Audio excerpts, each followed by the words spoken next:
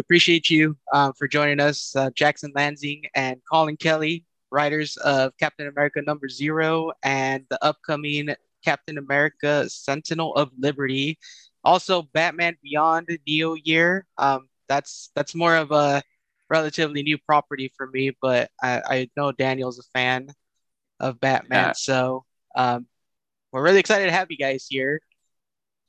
And we're But excited to be here. why don't you tell us a little bit about yourselves to start off for those that live under a rock?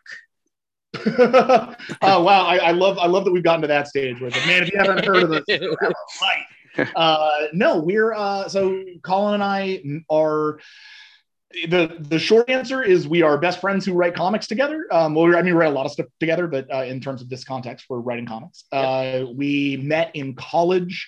We sort of started as mutual enemies, effectively. We were just similar. We were writing very different stuff, but we had very similar friends. And so I think really early there was this sense that, there had to be like competition between the two of us. And then there's only room in this friendship for one of us. Yeah, there was a Highlander. It was absolutely a Highlander situation for us at USC. And then when we graduated, we went on a road trip and came up with a movie along the way. And on the way back, we wrote the movie just as like literally just stopped at a hotel outside Yellowstone and wrote like 80 pages in a day and realized that together we had a power that neither of us had really individually, and that there was something really cool about our synergy.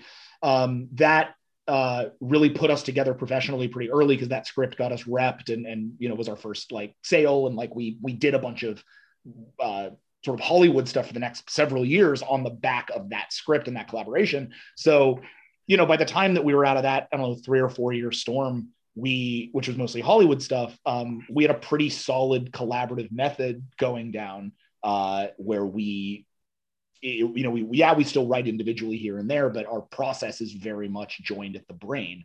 And so we started calling ourselves a hive mind, and started working in comics not long after, when we got pulled into a hacktivist at Boom. And then that became Joyride, which eventually moved into Batman and Robin Eternal and got us over at DC. And now we're starting up at Marvel. So we're kind of all over the comic book landscape, and our big, I think the thing that distinguishes us in a lot of the comic space is that we aren't like a temporary partnership that's like two big writers who are like working together on a thing here and there. Like we are a sort of, we're like a band. We're an existing super group. Yeah, exactly. Yeah. we're a duo from the get, and it's a fun synergy. Nice. Yeah, and that's awesome. I love it because you see it all the time where you get two big names together and they work on this project, but you guys are like disconnected Siamese twins. I mean, the high, and to the point of the hive mind, what's your process like as far as working on projects together, and do you see it more as a challenge to work together, or all good work is a challenge?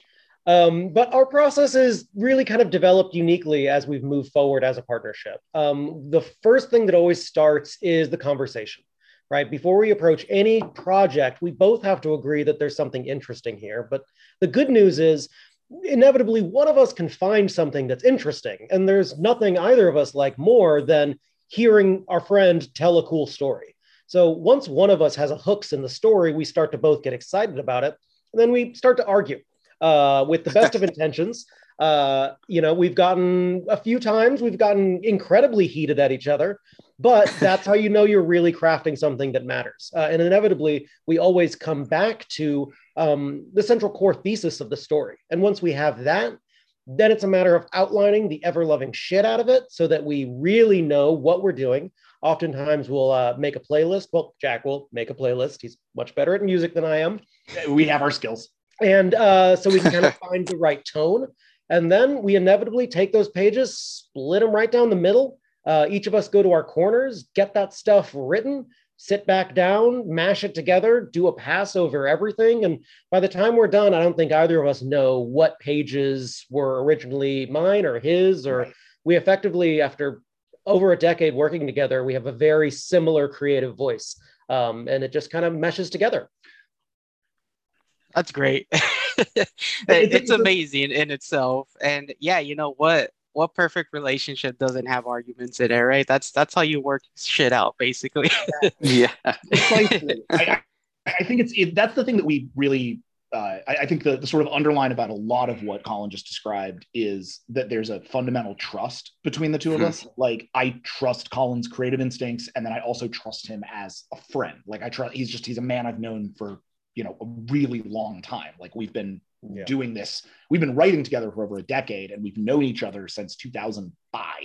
So like there's been a real growth in our just individual relationship as two guys who have seen each other effectively at least twice a week for 17 years. Jesus. Like, yeah, like we just have a shorthand in terms of being able to understand where the other guy is and try to like learn how to and like we've learned to communicate that. Like, I know how to communicate with Colin, he knows how to communicate with me. We know that even when we get super heated, there's a mutual respect that goes to the fundamental core of that. Like, we can disagree fundamentally about something, but we understand that the other guy's coming to it with not just the best of intentions, but with a whole creative skill set and outlook, and that has to be respected. So when we come to a mutual decision, it's because that idea won out over our two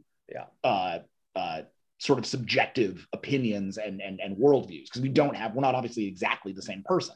We have our own instincts. We have our own, we definitely have our own taste in terms of like the art we dive into and the kind of stuff that we're interested in. Sometimes that overlaps and sometimes it doesn't. We call the process ego death. Yeah. Effectively, it has to mean that there is no you, there is no me, there is only the best possible story. And the respect that we have for each other as creators means that either one of us can make that great story. And then the trust we have as friends means that we can disagree to high heaven. And at the end of the day, we're still going to hug it out. Yeah. That's important. That's something you do need, especially working together. Yes. Yeah. Yes. I don't think it would work. I think the whole process would kind of fall apart if we had been put together. I think it only happened because we found it ourselves. Yeah. This wasn't like a arranged partnership. This was no editor put us together. Like, we put it together, and then we've kind of foisted it on everybody else. This was not an arranged marriage. Yeah. Exactly.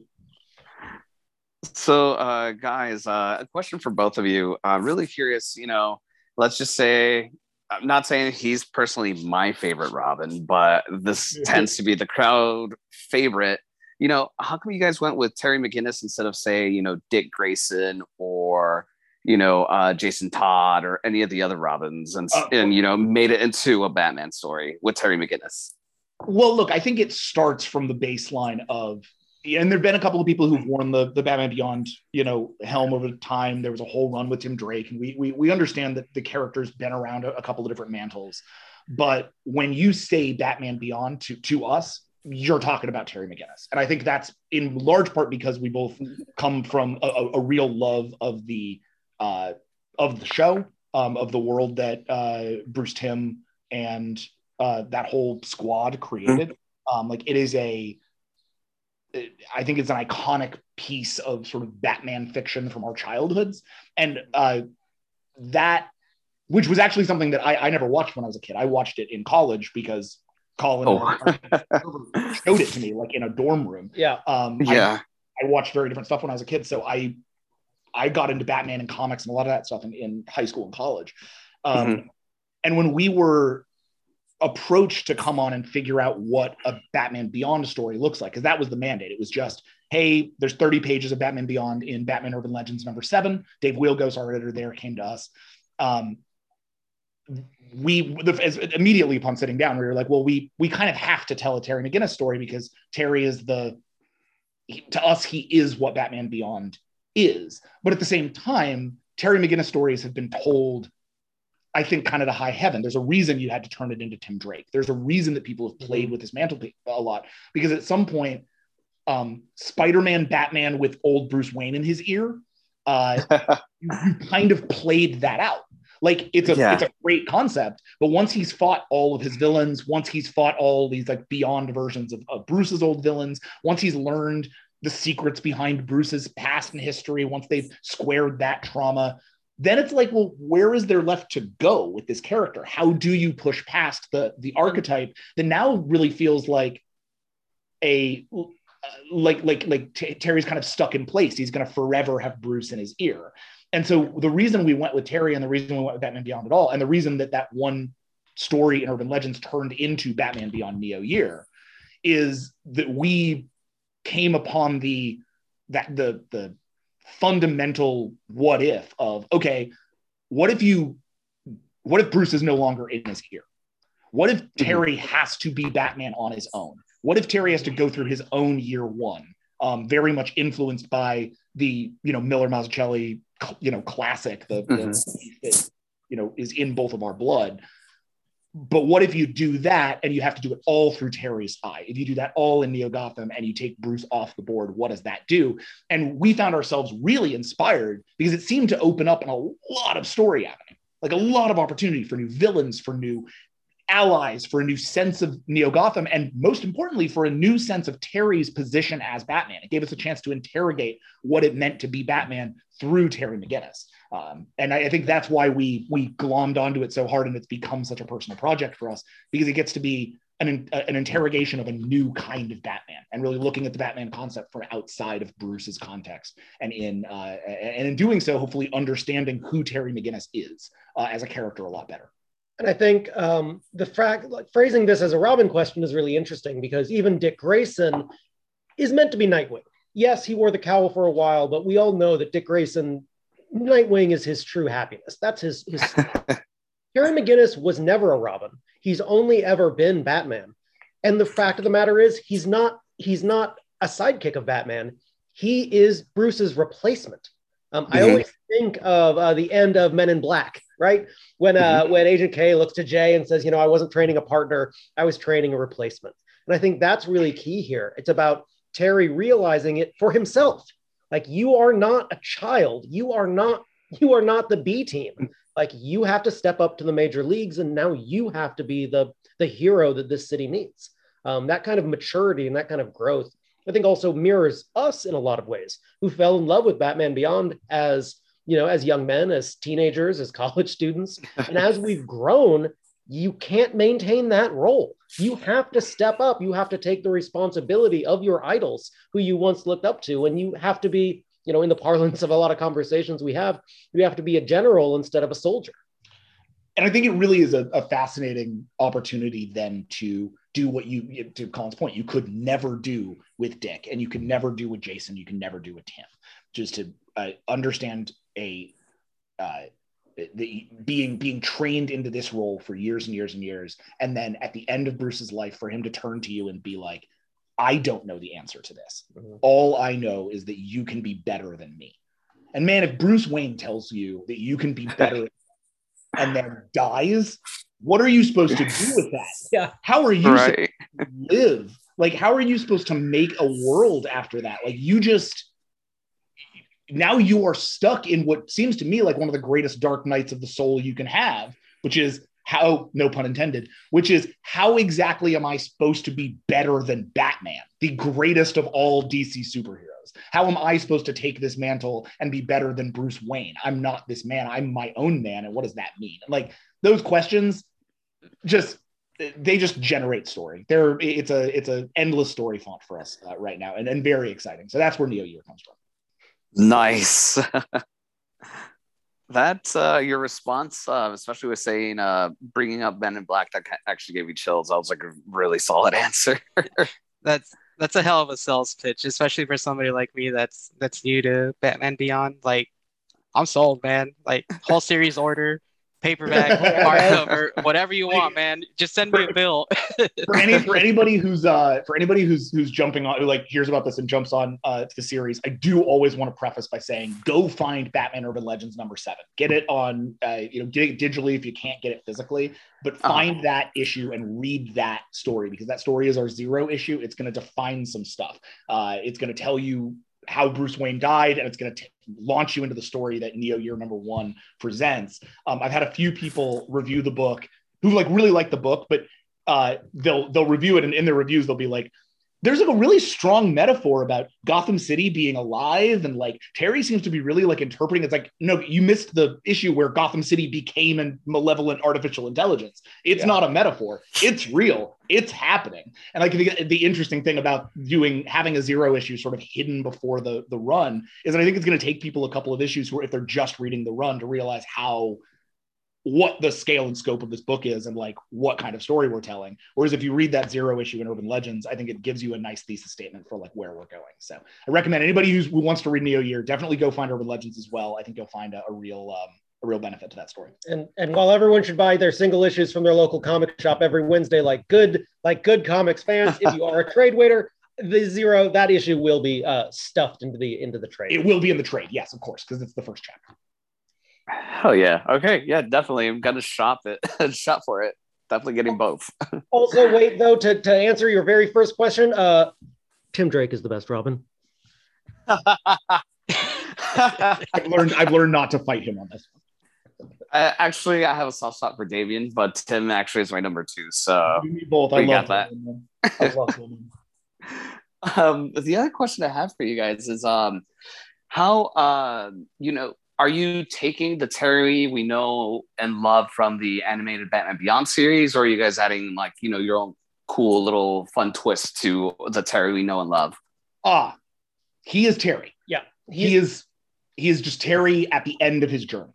So if you've watched Batman Beyond is canon here. We are not, this isn't like, if you want a sort of different take on Terry McGinnis, like a totally kind of rebuild of the world and the character, Beyond the White Knight is out there right now and is doing that. That is Sean Gordon Murphy's like take on Batman Beyond, which is its own thing and gets to live in its own universe and play by its own rules.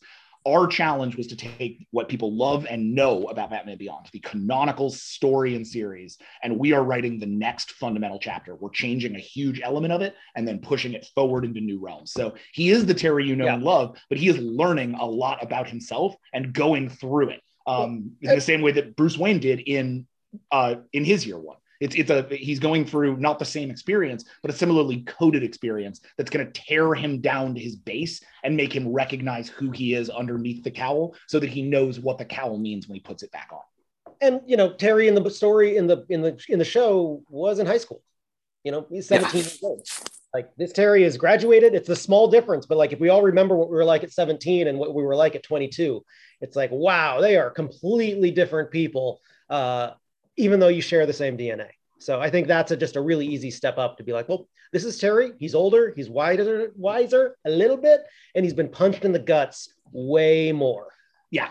It's important to note that when Neo Year number 1 opens, Terry doesn't have the Batcave. He doesn't have Bruce. Mm-hmm. He doesn't have Ace. He doesn't have his family. He doesn't have Dana. He doesn't have any of the people in his life who have given him stability. All of that is gone.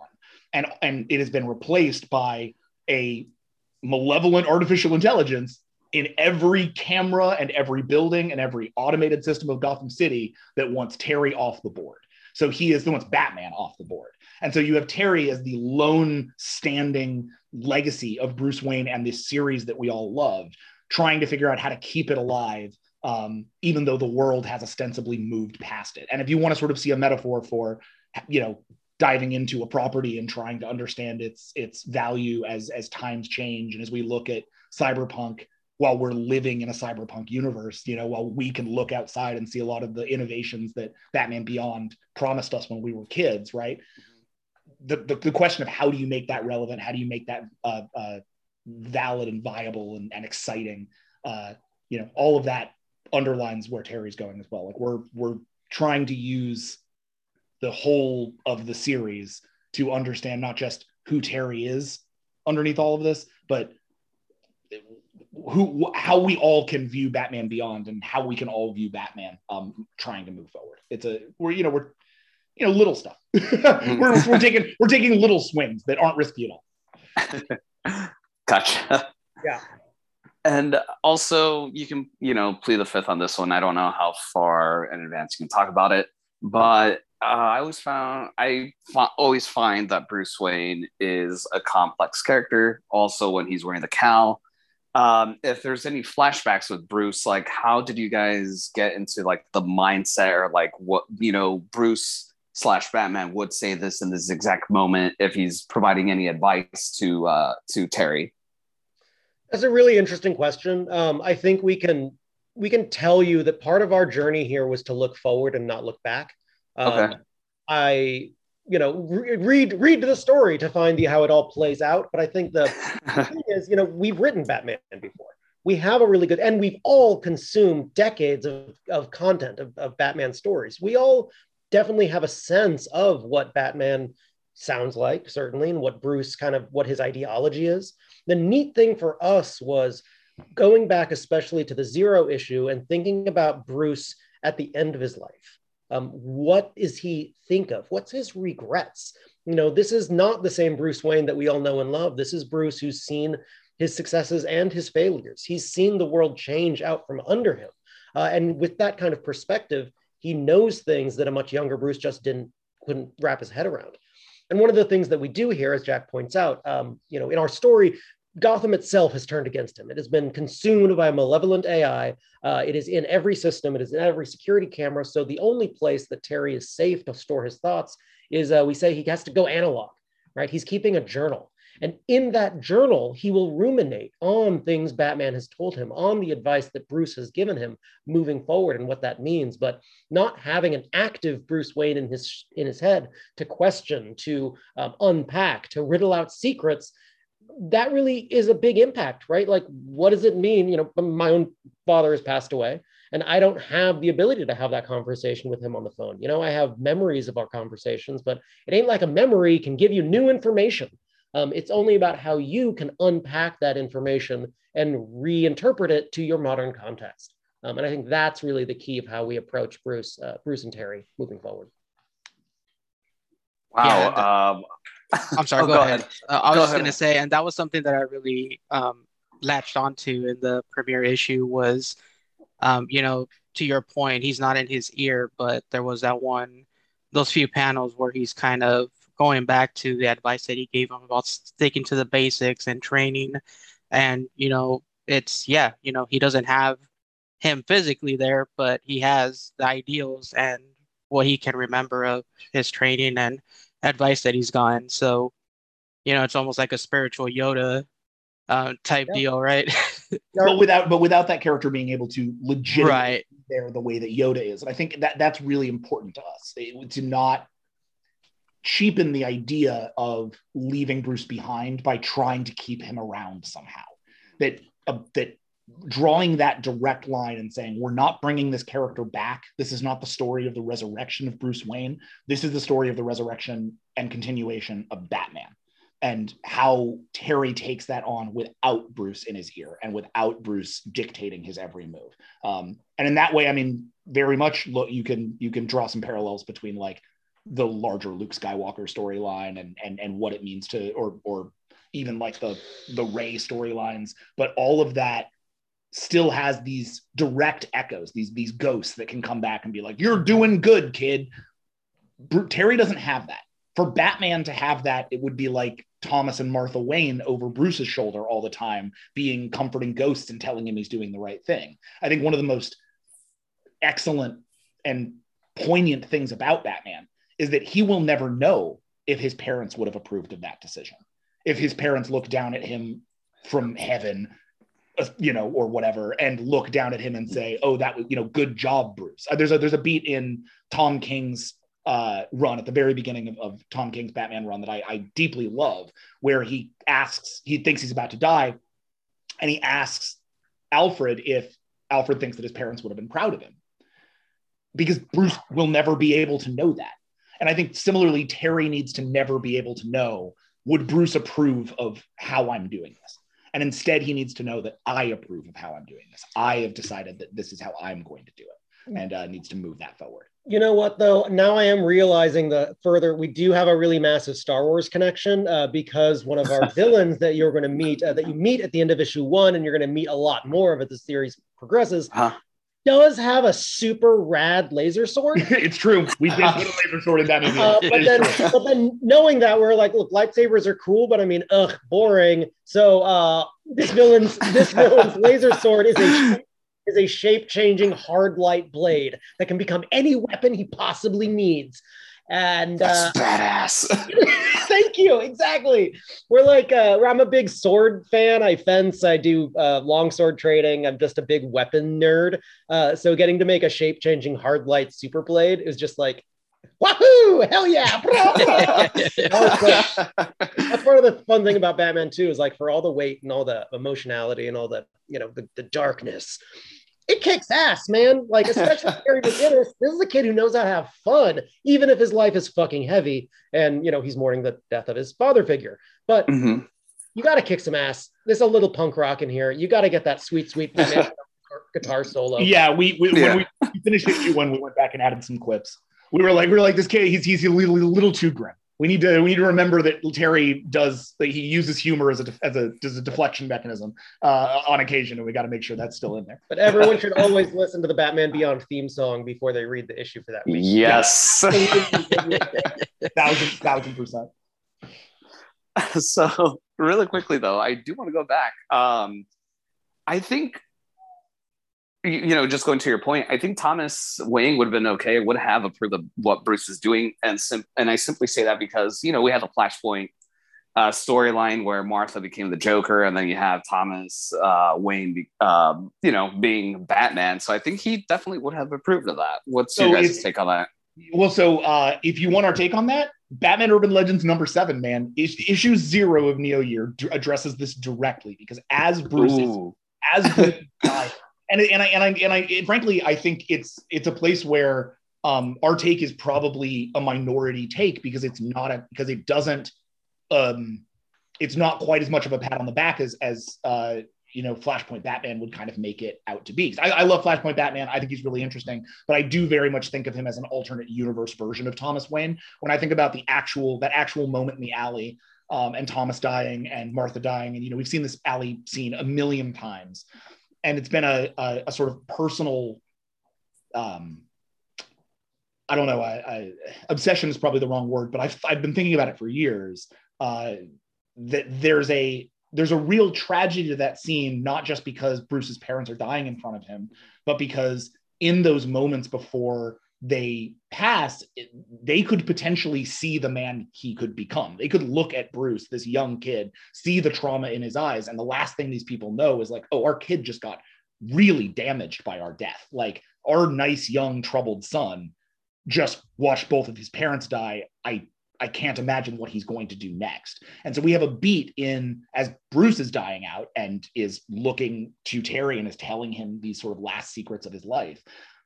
He tells Terry that in Bruce's private moments, he worries that what he saw in his father's eyes was fear of what, not fear of dying, but fear of what Bruce would become as a result of that death. Fear that Bruce would throw his life at trying to make up for his father's death rather than create his own life. I think there's a real tragedy to Bruce's decision to become Batman. And I think the only people who can probably ever recognize that tragedy are his parents, who are not there to recognize that tragedy for him. So my personal opinion is I think it's a 50-50 shot whether or not Thomas Wayne would have liked Batman. I think it's probably maybe even a 30-70 shot that he wouldn't have. I don't think he doesn't seem like the kind of guy who would be like diving into vigilantism, or even if he did it in a very self-sacrificial way, that he would want that life for his son, And I think, because I think our parents want better for us. I think our parents want us to move beyond their conflicts, move beyond their problems, move beyond the way that they've been. And notice how I just said the word beyond a bunch. Ooh. That's not, that is very much intentional. And in taking on Batman Beyond, the point of Batman Beyond as a phrase for us it's Batman in the future. Like, obviously that's what it means. But like, as we're writing it out, we're trying to make it mean something else, which is it's Batman beyond this trauma. It's Batman beyond this sense of needing to make up for that scene in the alley. We're taking Batman beyond the alley and trying to see what the character can become if it comes from a different place and a different part of the heart. Oh, can you tell he's a writer? Woo! You deserve a round of applause for that, man. Yeah. And you just completely changed my mentality. And yeah, I can totally see it being more of Thomas Wayne realizing his fears come to life, rather than having a proud dad moment. So now I am Yeah. I'm picturing Bruce in the room and the bat has shattered the window and he's looking up saying, "Father, yes, I will become the bat." And then the ghost of Thomas Wayne just appears and slaps that bat out of the air. So, That wasn't me. That was just a bat. It's like I knew I should have. I knew I should have opened the window. I think there's even a scene. I don't remember where it is, but I think there is a scene between Flashpoint Batman and Batman where Flashpoint Batman is like, "You became Batman? Like, no!" Like I've really always stuck to that. I think it's so sad. I think the sadder that Bruce Wayne can be, the better. That's the trick to writing Bruce Wayne, by the way, is he's a man who is just perpetually sad, but also so like has done everything in his power to be the best version of himself. So what does it mean to be just the saddest dude, but also the best dude? I don't find Batman all that hard to write, and maybe that means that I'm a bad Batman writer. I have no idea, but like he was the first DC hero we got to write. When we got brought in at DC, we got to write Batman and Robin Eternal with James Tynion and Ed Brisson and Steve Orlando and Tim Seeley, all these like Genevieve Valentine, these incredible writers. And we got brought in. It was our first DC book, and the very first scene in our, we split up our first issue, and our first issue had half of it was in the present with Tim and Jason on like a side quest, because basically Colin and I got handed Tim and Jason. They were like, "You do the Tim Jason stuff because it's kind of the B plot." And we were like, "Excellent, we love B plot. Like we'll have fun there and just like do some goofy fun time stuff with them and Bane and Azrael, and like we did all of that." But then there was a whole past plot line that was very much like from James and Scott's perspective, that was about introducing this new character, Mother, and all of the secret history behind the Robins. And that had to be from Batman's perspective. And I remember my very first page was Batman like walking through Prague trying to find the lair of the villain. And it had to have like Bruce's internal monologue. And writing that first page and knowing that was like you were stepping into this character's mind for the first time, and that it was like, I don't know, I guess I've been trained to think like this character my whole life by pop culture. So by the time I sat down, he really did speak in a pretty direct voice to me. He's one of those characters I've never had a ton of trouble with, though obviously I think that's the fun of doing Terry, is that it is a challenge, is that figuring out Terry and putting him through this gauntlet, he is a harder character to get right, and one who requires a lot more interrogation. I have a follow-up question on Terry, but I do have a follow-up question on the story you just told, since you're saying that Bruce is pretty easy to write. One of the biggest things as a big Batman fan is now, I want to say ever since the New 52 came out, so probably 2009, 2010, a lot of my friends that I talk to personally say they hate how Batman is written because he's too paranoid and he doesn't have fun anymore. So what would your counter argument be? Do you think he really is paranoid, or do you think there's more to it that a lot of fans aren't really, getting into? They don't completely understand it, that sort of thing. Yeah, it's an interesting perspective. The thing about being paranoid is, to be paranoid, you need to imagine that there are threats out to get you on all corners. That's not, if it's true, it ain't paranoia, my guys. That's being prepared. Is Batman prepared? 100%. He's prepared for every single eventuality. But that does mean that every single corner, every single dark shadow, every single evil plan can be festering, and he can't let his guard down for even a moment. And I think that's one of the neat things about New 52 is they acknowledge that. And he also needs to do this to protect his family. And I think that's one of the things that the New 52 really kind of introduces is Batman is a dad. He's raised a handful of sons. He has a daughter out there. These people that the Dark Knight, the man who's alone. It's like he's a kid. Yeah, he loves these people more than anything, and he is going to sacrifice his joy to keep them safe. Yeah, I think he's the best dad. He's maybe the best dad in the DCU because he loves his kids, and I think that's the thing that yes, he's not having as much fun 100%. But he's filled with love in a way that he I don't think we've ever seen from him before. And from that love, yeah, he can be mean, he can be angry, he can be passionate, but he doesn't need to be cold. Like, even when he is methodical, it's from that position of, I need to protect the people I care about. I also think that he is a man who is more than most in the DCU. Certainly, as far as the Justice League is concerned, he's probably aware of this the most out of any of them, because his mantle is self-created, that he is a symbol, that it's not just a matter of being Batman and like living his life and being a character, but that at this point Batman has, and maybe this is just something that, you know, comes with time and we sort of have to accept as like a part of the character now, because he's been, you know, alive and kicking and killing it in pop culture for, you know, nearly 100 years, that this is a character who knows his importance and knows that somebody on the Justice League needs to be the guy who's frowning and intimidating.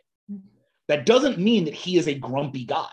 It means that he plays a grumpy guy on TV, right? It means that he knows that when he is in it, what his utility is to the Justice League is being the guy with the contingency plan, is being the guy who thinks about the worst case scenario, is being the guy who looks at everybody else and takes it seriously, so that the people who wouldn't normally take it as seriously take it more seriously.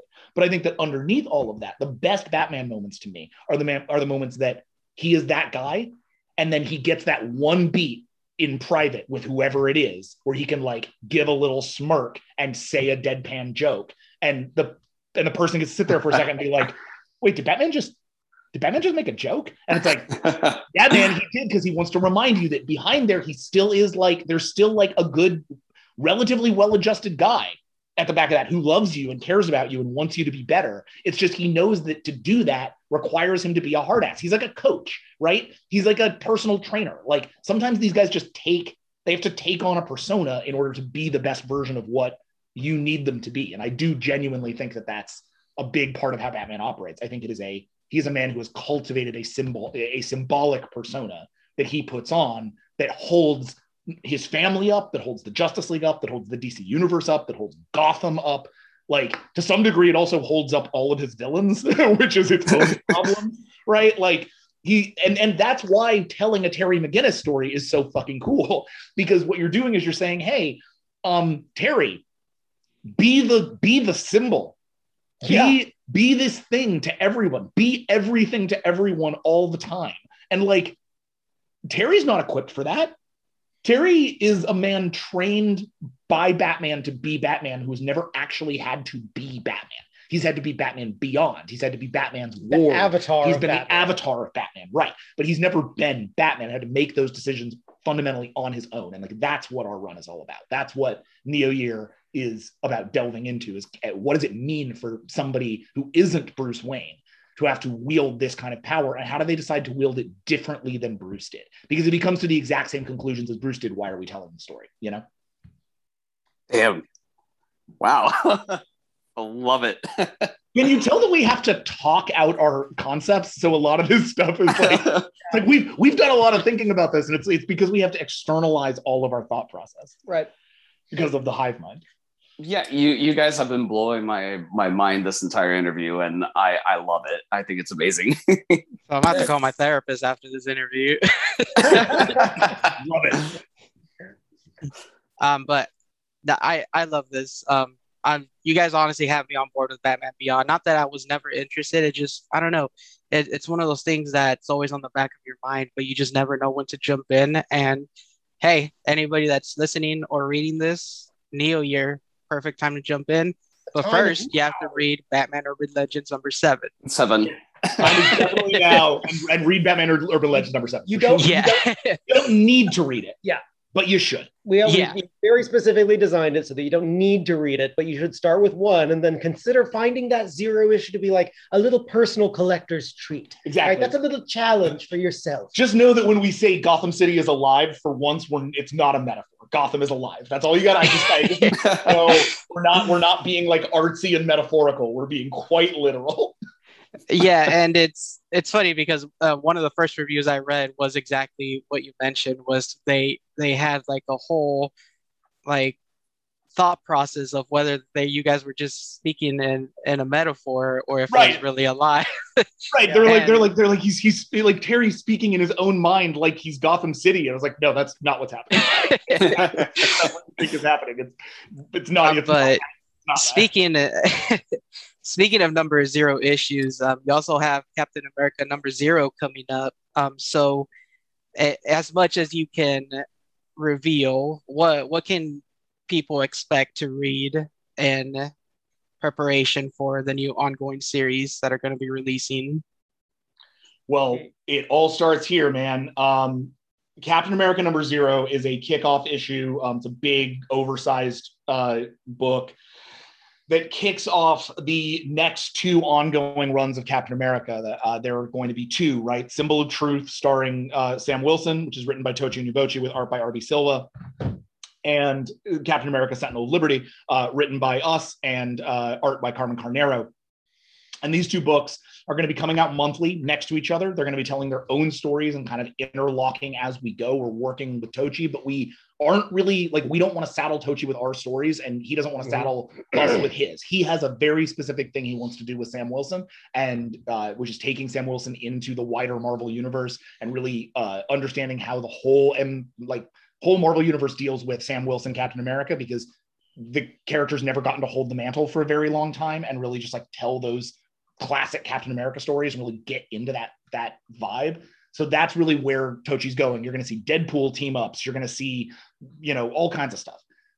On Sentinel of Liberty, we're going to be telling a very sort of, it sounds self-aggrandizing to say it's like a game-changing story. But what we are is we're telling a story that takes a lot of secrets that have been long held about not just Cap's origin, but about the meaning of the shield, about the meaning of his relationship with Bucky, about the way that he needs to operate, moving forward in the future, and revealing those to Steve and Bucky, and focusing very much on their brotherhood, on their friendship, and on what these secrets do to that relationship, how these two men move forward in the future in very different ways. We're going to be shaking up Captain America's status quo in a lot of ways, where Steve is going to be moving home, Steve is going to be making new friends, and Steve is going to be encountering a whole new villain set. So, we have two books that are going to be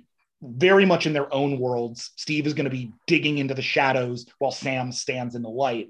And these two things are really going to be, complementing each other and eventually crossing over. But for now, we're really going to be telling these individual stories. That said, we wanted to make sure that it really kicked off together. Yeah. So that's where Cap Zero comes from. And Cap Zero was just a fantastic experience for all of us because we actually wrote it with Tochi. We were writing the Steve pages, he's writing the Sam pages. It was much more like a jazz session, where we were able to kind of pass pages back and forth and develop one cogent story that shows off kind of what each of us are going to be bringing to our characters in turn, the voice that we're going to be landing, while tying them up in a massive plot by the biofanatic Harmon Zola. It's it was really funny because so much of what we're doing in Captain America is new characters. We have a very similar vibe to what we're doing in Neo Year, where whenever possible, we're trying not to recycle old characters. We're trying to create new stuff, put new toys in the toolbox. It's been very much our objective on The Harbinger, which we just finished, on this Captain America run, and on Batman Beyond as well. But once we realized that we were going to be able to do in the Zero issue, we sat down with Tochi and we all said, okay, well, who's the character none of us are using that we all want to write? Like, is there a character that we just all desperately love and would just love to spend 30 pages just having a blast with? And we all just looked at each other and were like, well, it's clearly Arnim Zola. Like, Arnim Zola is just such a blast to write. He's so big and Kirby-ish and mad science and wild. And frankly, since a lot of our both books are about taking Captain America stories and moving them into a new era that reflects a lot of what we loved about classic Captain America. Not to say that we don't love the many very like socially conscious stories that have come out of Captain America in the past few years. Ta-Nehisi Coates' run, US of Cap. These are great stories and will have bearing on what we're doing. But it felt really important to make our own mark and to make a shift in the books from both sides. And so you're going to be seeing a very like Kirby inspired, big, mad science, global scope kinds of stories, not, you know, road trips across the US dealing with like very small town problems. We are opening up the lens and looking up rather than trying to tell like very quiet. I mean, not some of our stories are quiet, but like rather than telling, I guess, like slice of life stories, even though wildly we've made room for slice of life in all of that, which is, I think, the fun of the book. Let me step in a little bit. Just like, obviously we have so much respect for all of the rad Captain America stories that have happened. And I think, you know, you can look at them as Steve has been, especially after Secret Empire, he's been really asking himself, what does it mean to be Captain America? Yes. What is this identity? What does it mean to, you know, wear the stars and bars? And I think, you know, looking at Chris Cantwell's run, like United States of Captain America did a great job of answering that. I think coming out of there, Cap knows who he is, knows what it means to be Captain America more than he ever has, which meant that the playing field was free for us to then look at not what does Captain America mean, but what does Steve Rogers mean? Yeah. And I think that is really going to be what people are going to find with our run. Like, obviously, Carmen's superhero stuff is unreal. We are bringing, as Jack said, you know, a new threat, a new unpacking of the legacy. We're going to bring new characters and new villains that's going to threaten the world itself.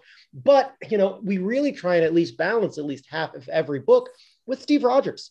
He is, you know, Jack mentioned he's moving home. Like literally, he's moving back to the tenement, you know, down in Lower East Manhattan where he grew up. Right? He's going to go to community college. He's going to learn how to be a digital artist, right? He's like going to try and catch up with the times and really ingratiate himself, not with the New York that he always wanted it to be, but with the New York it actually is. We're not changing who he is. He's still a member of the greatest generation, but he is wise enough and evolved enough to realize that he needs to look at the now and become the kind of hero that now demands without sacrificing any of the strength that he has been, you know, that he has had moving up to this point. And I think that is why taking the shield and the symbol on it and starting to ask the question of what does that symbol mean, not from a sort of esoteric, what does America mean perspective, but a quite literal, what does that star mean? What do those circles mean? What do those colors mean? Why is that symbol what it is? Because that's not the American flag. That's a symbol that we associate with Captain America.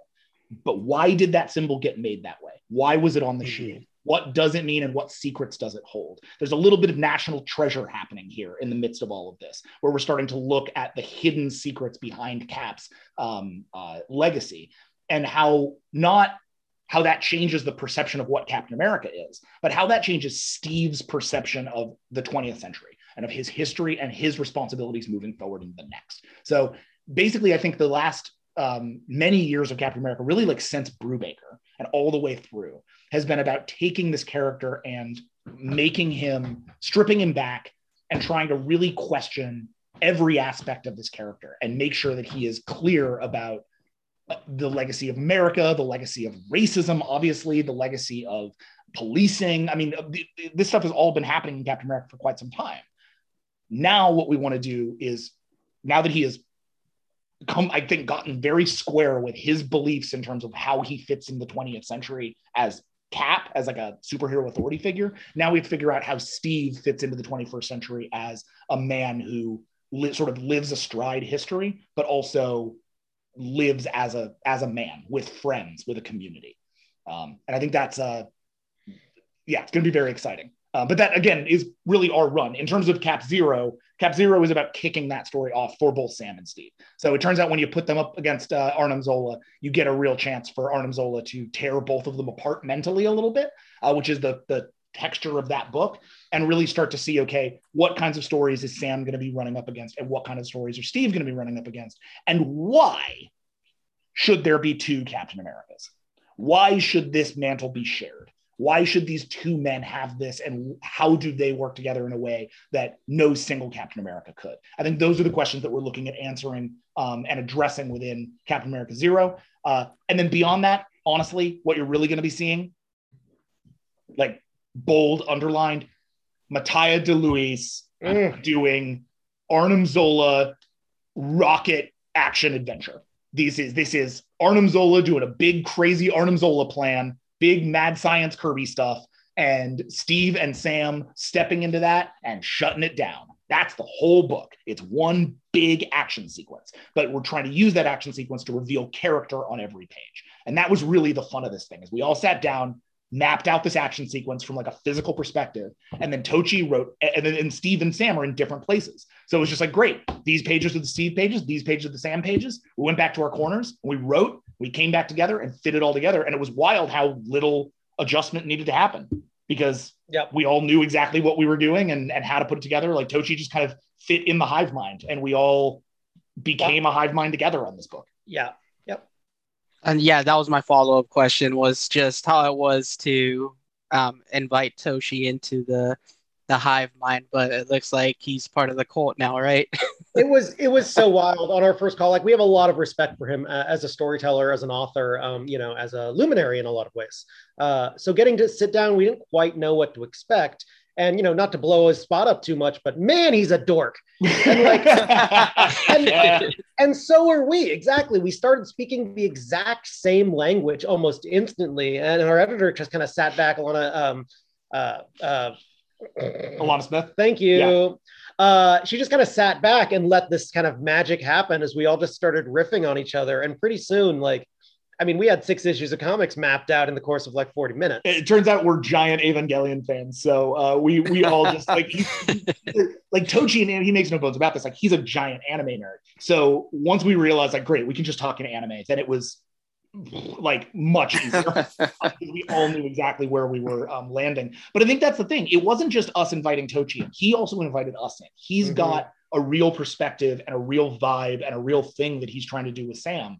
And so inviting us into that and seeing how we could be added to his process in the same way that he could be added to ours was just a really unique delight. It's not something that we've had a lot of opportunity to do as a sort of duo, to present our ego death with another person, and to try to fit into their sequence and do so without, years of mutual respect behind it. Really just we're relatively new friends.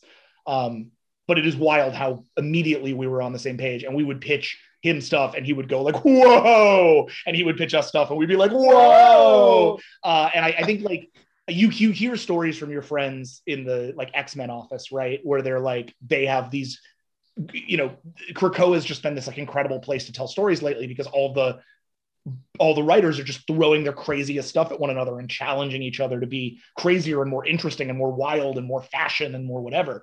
And I think we're trying to bring a little bit of that energy to Captain America, where these books can really challenge one another to be wilder and be more thoughtful and be more interesting and be more epic. And all of that stuff is I think going to make the books a lot better. I've been very heartened with how it's all turning out. No, that's awesome. And that kind of leads into my next question. And you hinted at not wanting to recycle characters, and I saw that one of the promo images actually had a Skull mask character, and I know you probably can't talk about it, but I just want to know, how excited are you to finally see the readers be introduced to this character? We're pretty thrilled, man. Obviously, this is a dream for both of us. Captain America is really core to. In the same time, we're watching Batman the Animated Series and Batman Beyond. We're reading Captain America books. I think he is just such an icon and just matters so much that getting to step into this role as, for a while, for as long as we possibly can, the guys who are going to be put in charge of his legacy is an incredible honor and responsibility. Truly wild. But at the same time, we don't just want to play the hits, which means we're going to need to take swings. We are going to need to introduce things into this character and his life that, we don't know what the fan base will think. But we have a strong feeling they're going to love it. But this will be the first test. We're not doing anything thoughtlessly. If you can't tell, we have to think everything through, or none of this works. So even if you don't agree with our thought process, I guarantee you we agonized over every decision. Yeah. So this and the skull-faced gentleman, I won't say that. Well, let's just say that fans. Some guys on Twitter have figured it out. Okay, there's some traveling a little bit of mystery behind it. but he is merely the tip of an iceberg.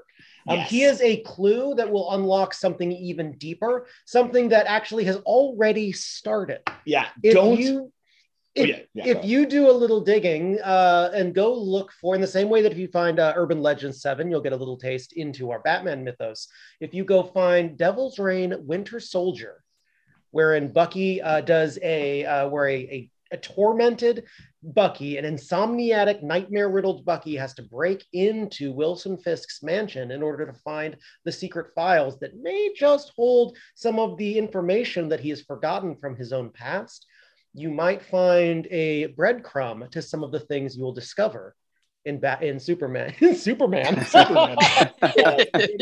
Captain America, Sentinel of Liberty. Yeah, the interesting thing here is that people are getting hyped about Skullface Gentleman, and I'm gonna not use his name, but like I'm very happy that people are digging in on that, and then they're curious and they're wondering like, oh, is that Bucky? It's not Bucky. Oh, is that this character? Oh, is it that character? What I will say is, to Colin's point about the sort of, he's the first step down a long line, don't get too attached. This is going to be a long story with a lot of moving pieces, and that's just the very first step. But I love that people are hyped. It's going to have his identity has a large significance to what we are planning to do with this book and how we're incorporating the book. And I think within the context of issue 1, you'll be able at least to start to see that. And what we're trying to do with this character and the wider conspiracy and story that he introduces us to.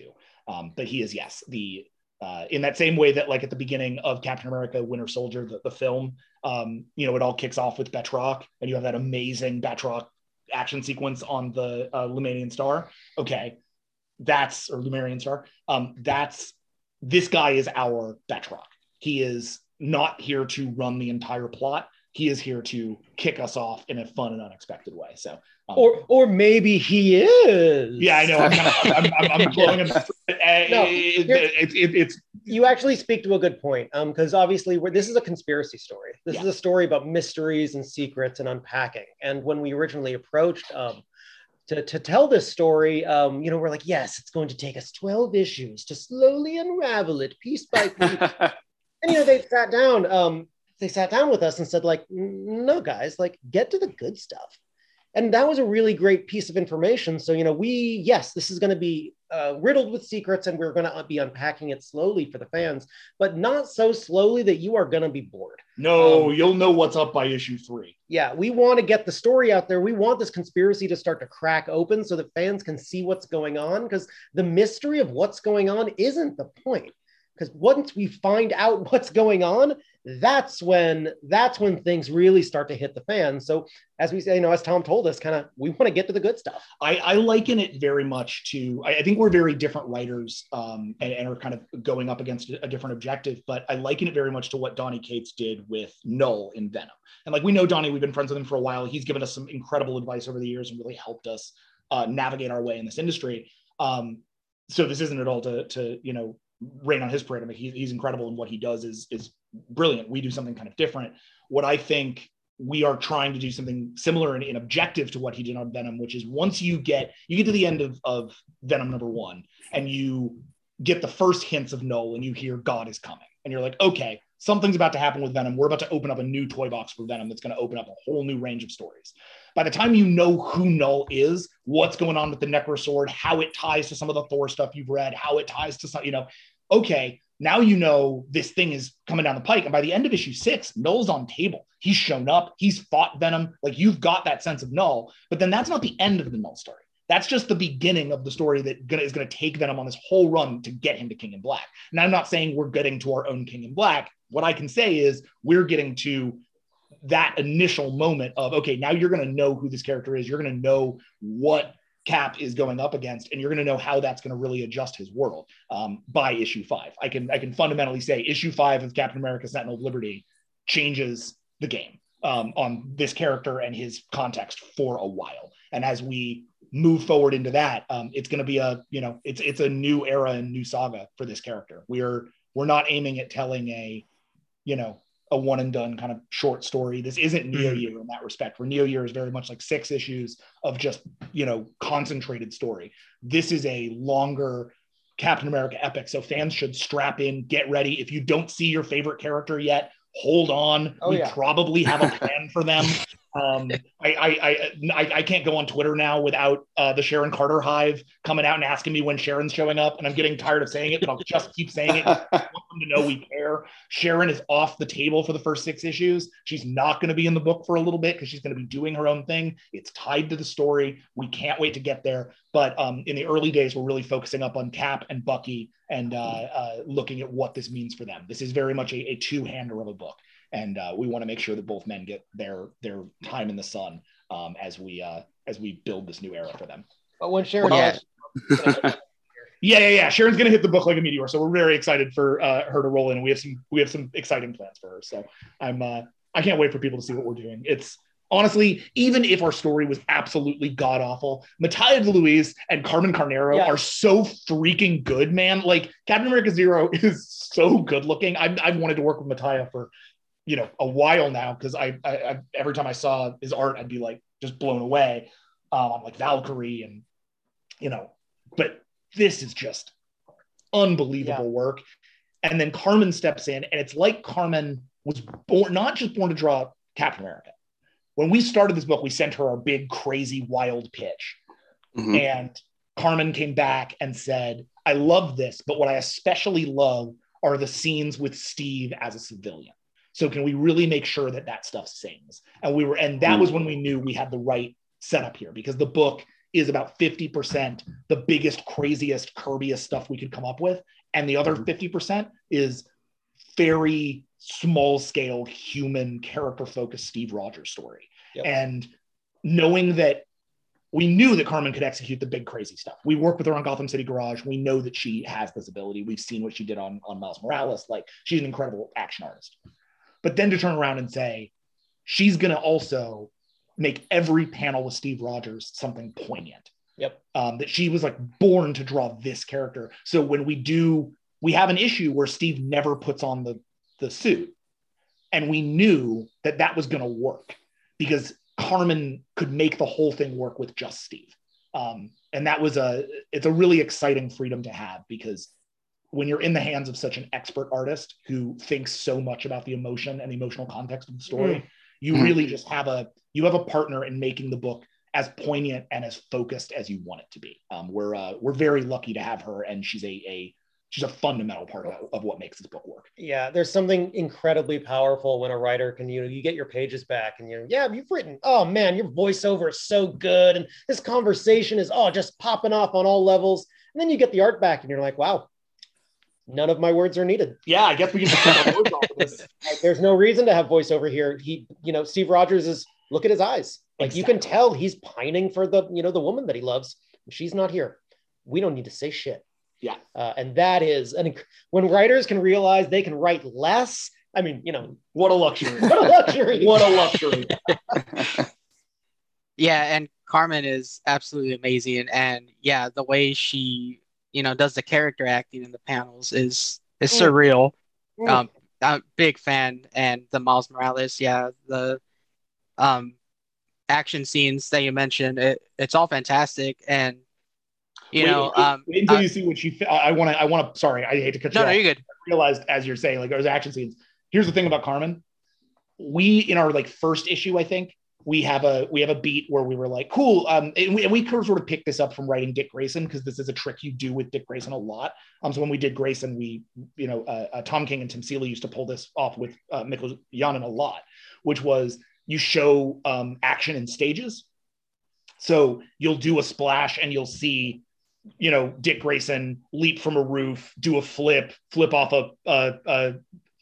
a flagpole, land on the roof in front of you, but you're seeing it all in a single splash. We did one of those with Steve in issue 1, and it was so well executed. It was so just beyond what we could have imagined that we just started putting them in every issue. And Carmen started really leaning into it. And now it is as you start to see how she starts to make the action sequences in this book, like unique to this book. Like you're not going to see action sequences like this anywhere else, because she's like defined a new action style, not just for herself, but for this book. And it's and we just kind of looked into helping her get there. Yeah. It's just such a joy to watch, because now we have this tool in our toolkit that we've never had before, because she invented it for this book. Like it's just awesome to see, man. Like she's just killing it. Yeah.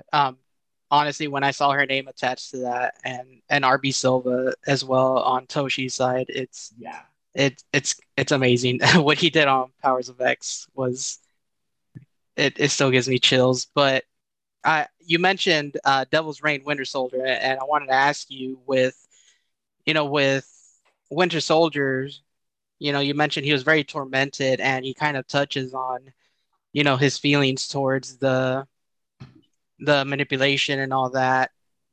Could you just tell me, is this something that's going to be touched on your side of things? Oh yes.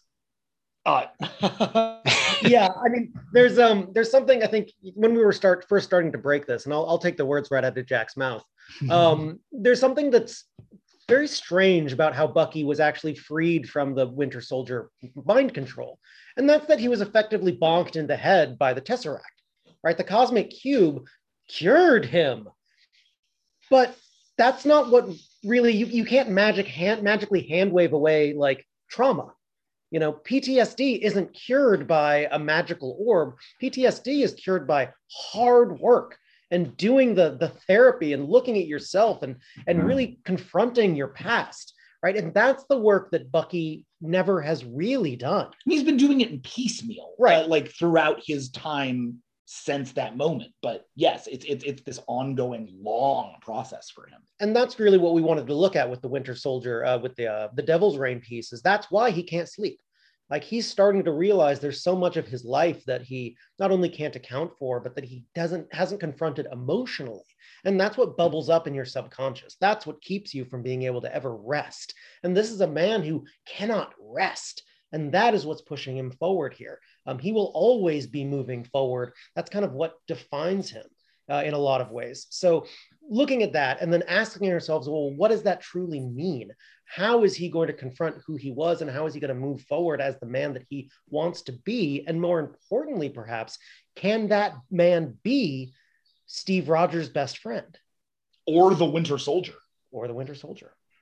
I love that. And honestly, as much as I love Captain America, one of the first things I look at when I'm reading a Captain America book is if Bucky's going to be in it. Just because I love him so much. It's not a deal breaker if he's not, but I'm such a big fan. But one final question for you guys. And, I just want to say, obviously, you guys are experienced writers. I love the origin story. And, you guys are obviously moving your way to being the Bruce Wayne from your Terry McGinnis, if you will.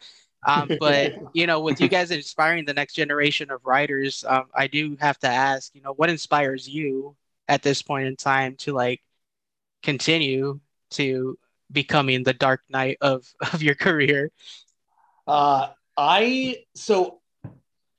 Jackson. Yeah, Colin. I think that's a solid move. I mean, we do genuinely get to act as that engine of inspiration for one another, which is one of the beautiful things about the partnership, right? It's like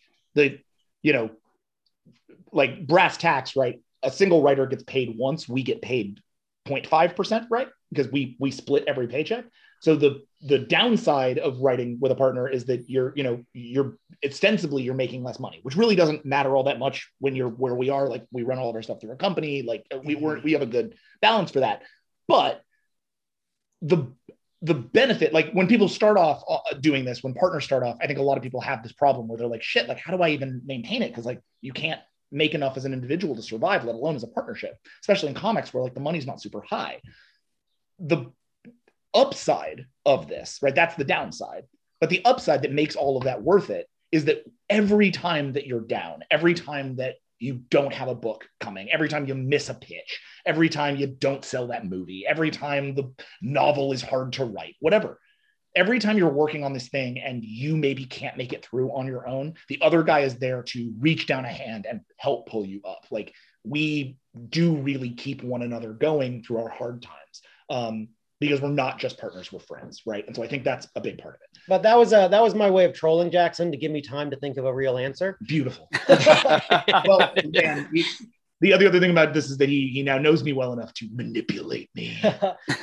But I can speak to both of us a little bit, because one of the things that most inspires us is the world outside our windows. Yeah. From the very first, when we sat down to write Hacktivist, the thing that inspired us to work on it was watching as the Arab Spring, as Twitter, as social media was being used to activate an entirely, a group of people who were being squashed, whose culture was being robbed of them, and watching it, the bravery as normal citizens stepped out into the world, stepped out into their streets and said, fuck you to the powers that be. The kind of trauma that our nation is dealing with, the news every single day we're looking at and we're saying, where are our heroes? Like, where are the people who are supposed to be saving us? And the truth of the matter is, we have to be those heroes. I'm not going to run out there with a cowl, because I'm not the knight. I'm a writer. All we can do, the weapons in our tool belt, is telling stories that can inspire and that can illuminate and can maybe show people a path forward, even if it's couched in, a super rad shield throwing handsome blonde man, right? Like that's what we want to do, and that's what we want to bring to our stories. To jump off of that for a second, I think one of the things that really inspires me is I know several activists who read our work and who came up on our work, and who do real world activism and real world work out there now, that's so far beyond what we could ever achieve. And I find it extremely inspiring to know that somewhere maybe Joyride is on a bookshelf of somebody doing the real work. I think that's the best we can hope for, in terms of how we can affect that world beyond our voice and our vote. I do think that as you look at Neo Year and Void Song, or Aquaman Flash thing, which we haven't really talked about, but is also coming out from DC, or Captain America, or Harbinger, or even Star Trek Year 5, which we just finished. Mm-hmm. You will see over and over again in our work a running refrain of rebel stories, of stories about looking at the status quo, not just from a sort of an individual perspective, but from a systemic perspective, and finding ways to challenge those systems. You will find a lot of stories in our oeuvre about looking at large-scale systemic problems and trying to understand how you navigate your world when fundamental injustice and fundamental inequality and fundamental just cruelty and evil is foisted upon us through these systems that have become very entrenched. And if we can help get people to start questioning some of those systems and think about how they can do better for the largest amount of people, I think we will have done our own little bit of heroism, as maybe self-aggrandizing as that sounds. I hope people understand it's only self-aggrandizing because otherwise the job is just sit around with my best friend and come up with cool shit for Batman to do, which is, an awesome job, but we do try to infuse that with meaning as much as we can. No, of course. And honestly, just to speak from my experience, anybody that creates any sort of entertainment is also a mental health activist, in my opinion, because, you can't even count the amount of times that somebody might find themselves in a dark space, and something as, as simple as a comic book or a video game, movie, anything can, just be that lifeline that they need to get them out, even for a day or for a few hours. And, just from my experience, most recently, I deal with mental health issues, and I got an email on a bad day from Valiant, and it was to issue number 1 of the Harbinger. And honestly, like, just spending those 30 minutes reading about a character I had never heard about, it was honestly like just what I needed for that day. And it might be a band-aid on a much bigger issue, but honestly, you guys do a lot more by creating what you do. And, I just want to thank you guys for speaking with us and for everything that you guys do. I love your work. I love you guys as people now. I've gotten to know you a lot better. But, I really appreciate everything you guys do. So I do want to thank you for your time. And I know our time is up, but just want to let everybody know that they can pick up Captain America #0 on April 20th. And then we have Captain America Symbol of Truth coming out in May. and then Sentinel of Liberty will be available in June. But thanks again, guys. I appreciate the time. Hey, we really appreciate you taking the time to chat with us. Very much. Thank you so much. We'll hope to do it again soon.